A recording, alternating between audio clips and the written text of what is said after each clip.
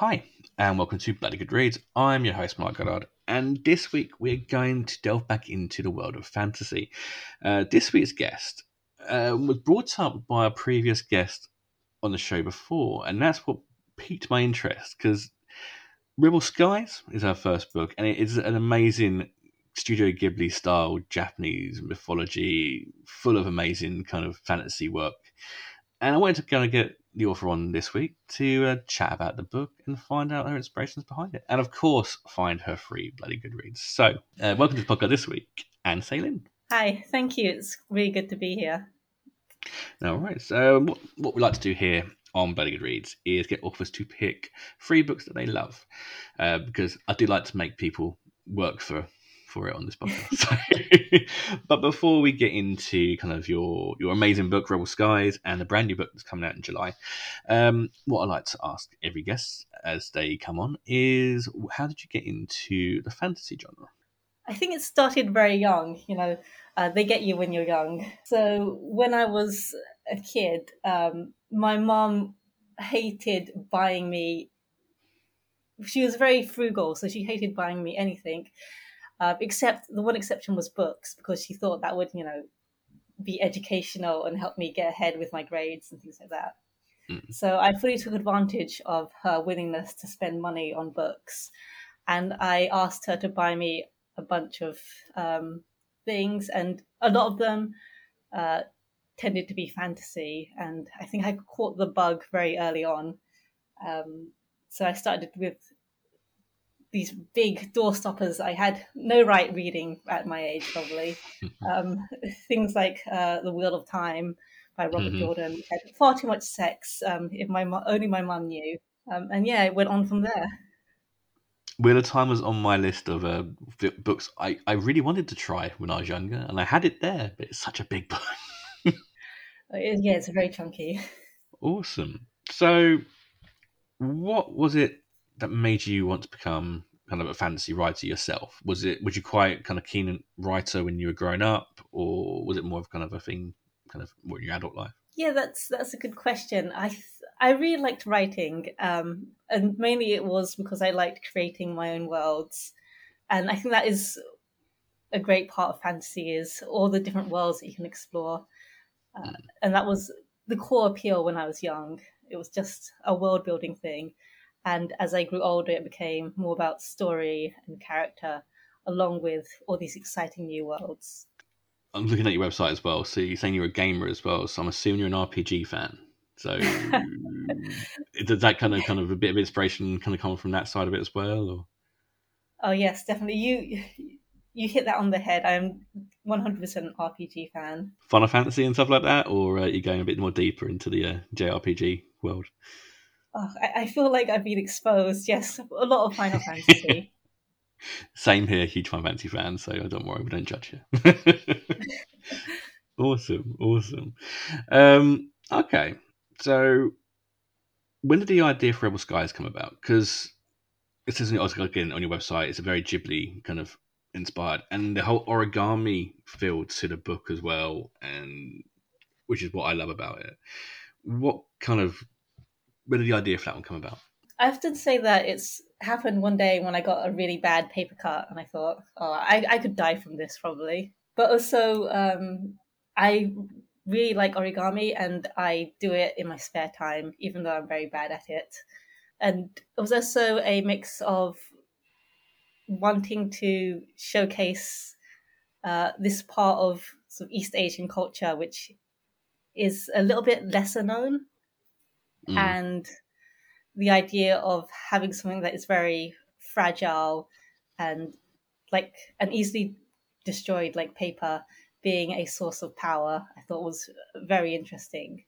So it was really a mix of all these different things sort of coming together to create one unified idea of what if people could kill each other with Post-it notes. And was it always going to be a trilogy, or was it kind of when you finished Skies, you went to go on and do kind of more after that? Yes, it was always planned to be a trilogy. So when I talked to my agent at the very first time I talked to my agent, I said this is going to be a trilogy, and I have my outlines here. This is the entire book. So she knew from very early on that the entire shape that the series would take. So before we go into the story behind the book and the brand new book, again, what we like to do here in the podcast is ask authors to pick 3 books they love. So what is your first book that you brought along today? Oh, so if you ask me this any other day, my answers are going to change. But for today, so the 3 books one would be The Girl with No Soul by Morgan Owen, who is the author who recommended you in the first place. You're one of her picks as well. Yeah, we have a little tit for tat going. We have to recommend each other. It's I think it's a great sort of classical YA, and it has this really lovely sense of atmosphere and mystery, which builds up around the main character, who is essentially looking for pieces of her soul. And it's a really wonderful. It's got all the classic YA beats. It's got the romance, it's got the mystery, it's got the sort of young people rising up against an oppressive regime kind of thing. So yeah, it's, if you like classic YA, I recommend it. Very good pick, and a very good good author as well. She was absolutely lovely on the podcast. So again, if she didn't say about your book, I would not have known about it. So yeah, to go check that one out, definitely. And if you listen to Morgan's episode as well, you can find out a bit more about the book from that as well. Awesome. So, Rebel Skies, tell us a little bit about the plot of the book without spoiling too much. The story is about a girl called Kurara who has the ability to control paper with her mind. And that power is something that she keeps a secret as she works as a servant on this floating banquet hall in the sky. And she's lived there for most of her life with her best friend Haru, until one day this origami dragon attacks and Haru's really badly injured.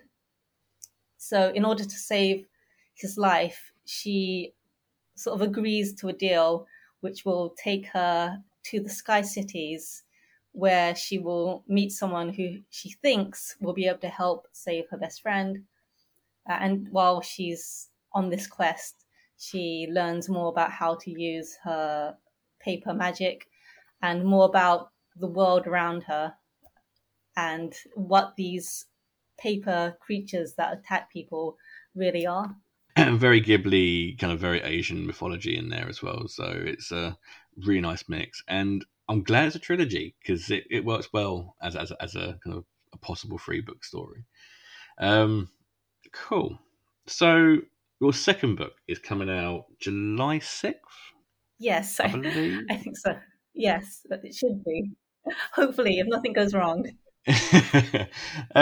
So for people who have read the first book, where are we kind of going into in the second book? Again, without being too spoilery, but whereabouts is the story kind of heavy heading into that one? That's a good question. Without being too spoilery, so Kurara and the others are going to find out a lot more about Shikigami and what exactly they are.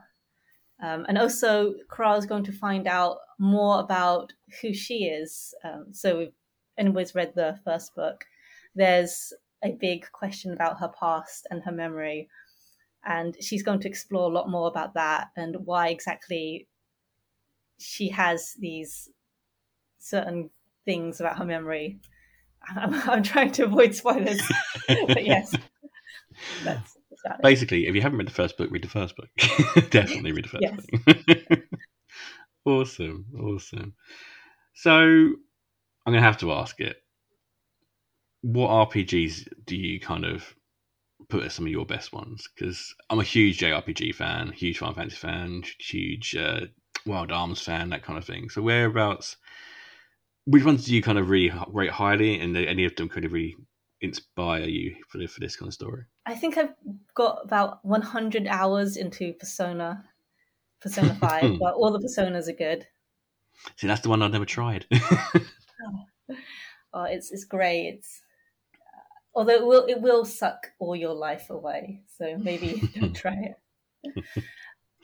Oh, that's fine.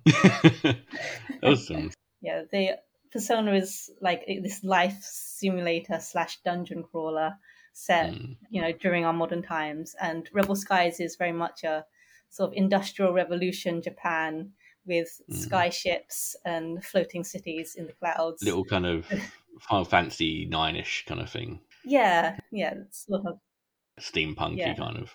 Yeah. Okay. Cool.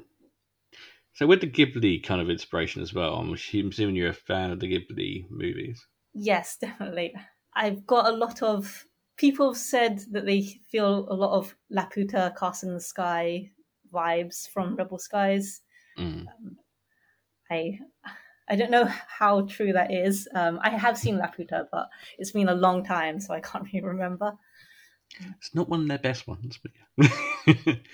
I mean, the cover art gives me Howl's Moving Castle vibes for the first book, but Ah, yes. that's just me personally. But yeah. Yeah. Awesome. So let's go on to your second book then. What was your second book choice that you were bringing along today? So the second book is going to be Spin the Dawn by Elizabeth Lim.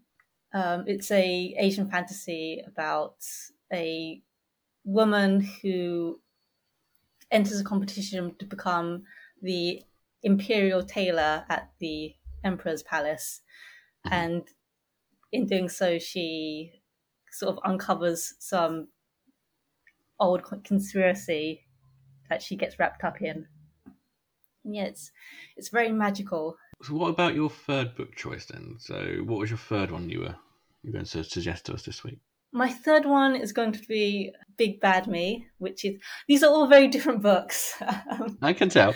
Um, Not the first time on the podcast we had that. yeah, there's no theme to this. There's not all Asian fantasy or all this, but yes, the third one would be Big Bad Me, which is sort of an ode to sort of classical Buffy style Scooby Gang supernatural Mhm. mystery. It is very, very fun and very funny. I don't laugh a lot when I read books, but this one made me Mhm. chuckle a few times. Little Buffy style humour. So obviously you're working on your third book as well. But is there any plans on a new series after the Rebel Skies trilogy, or are you just literally putting all your energies into this series?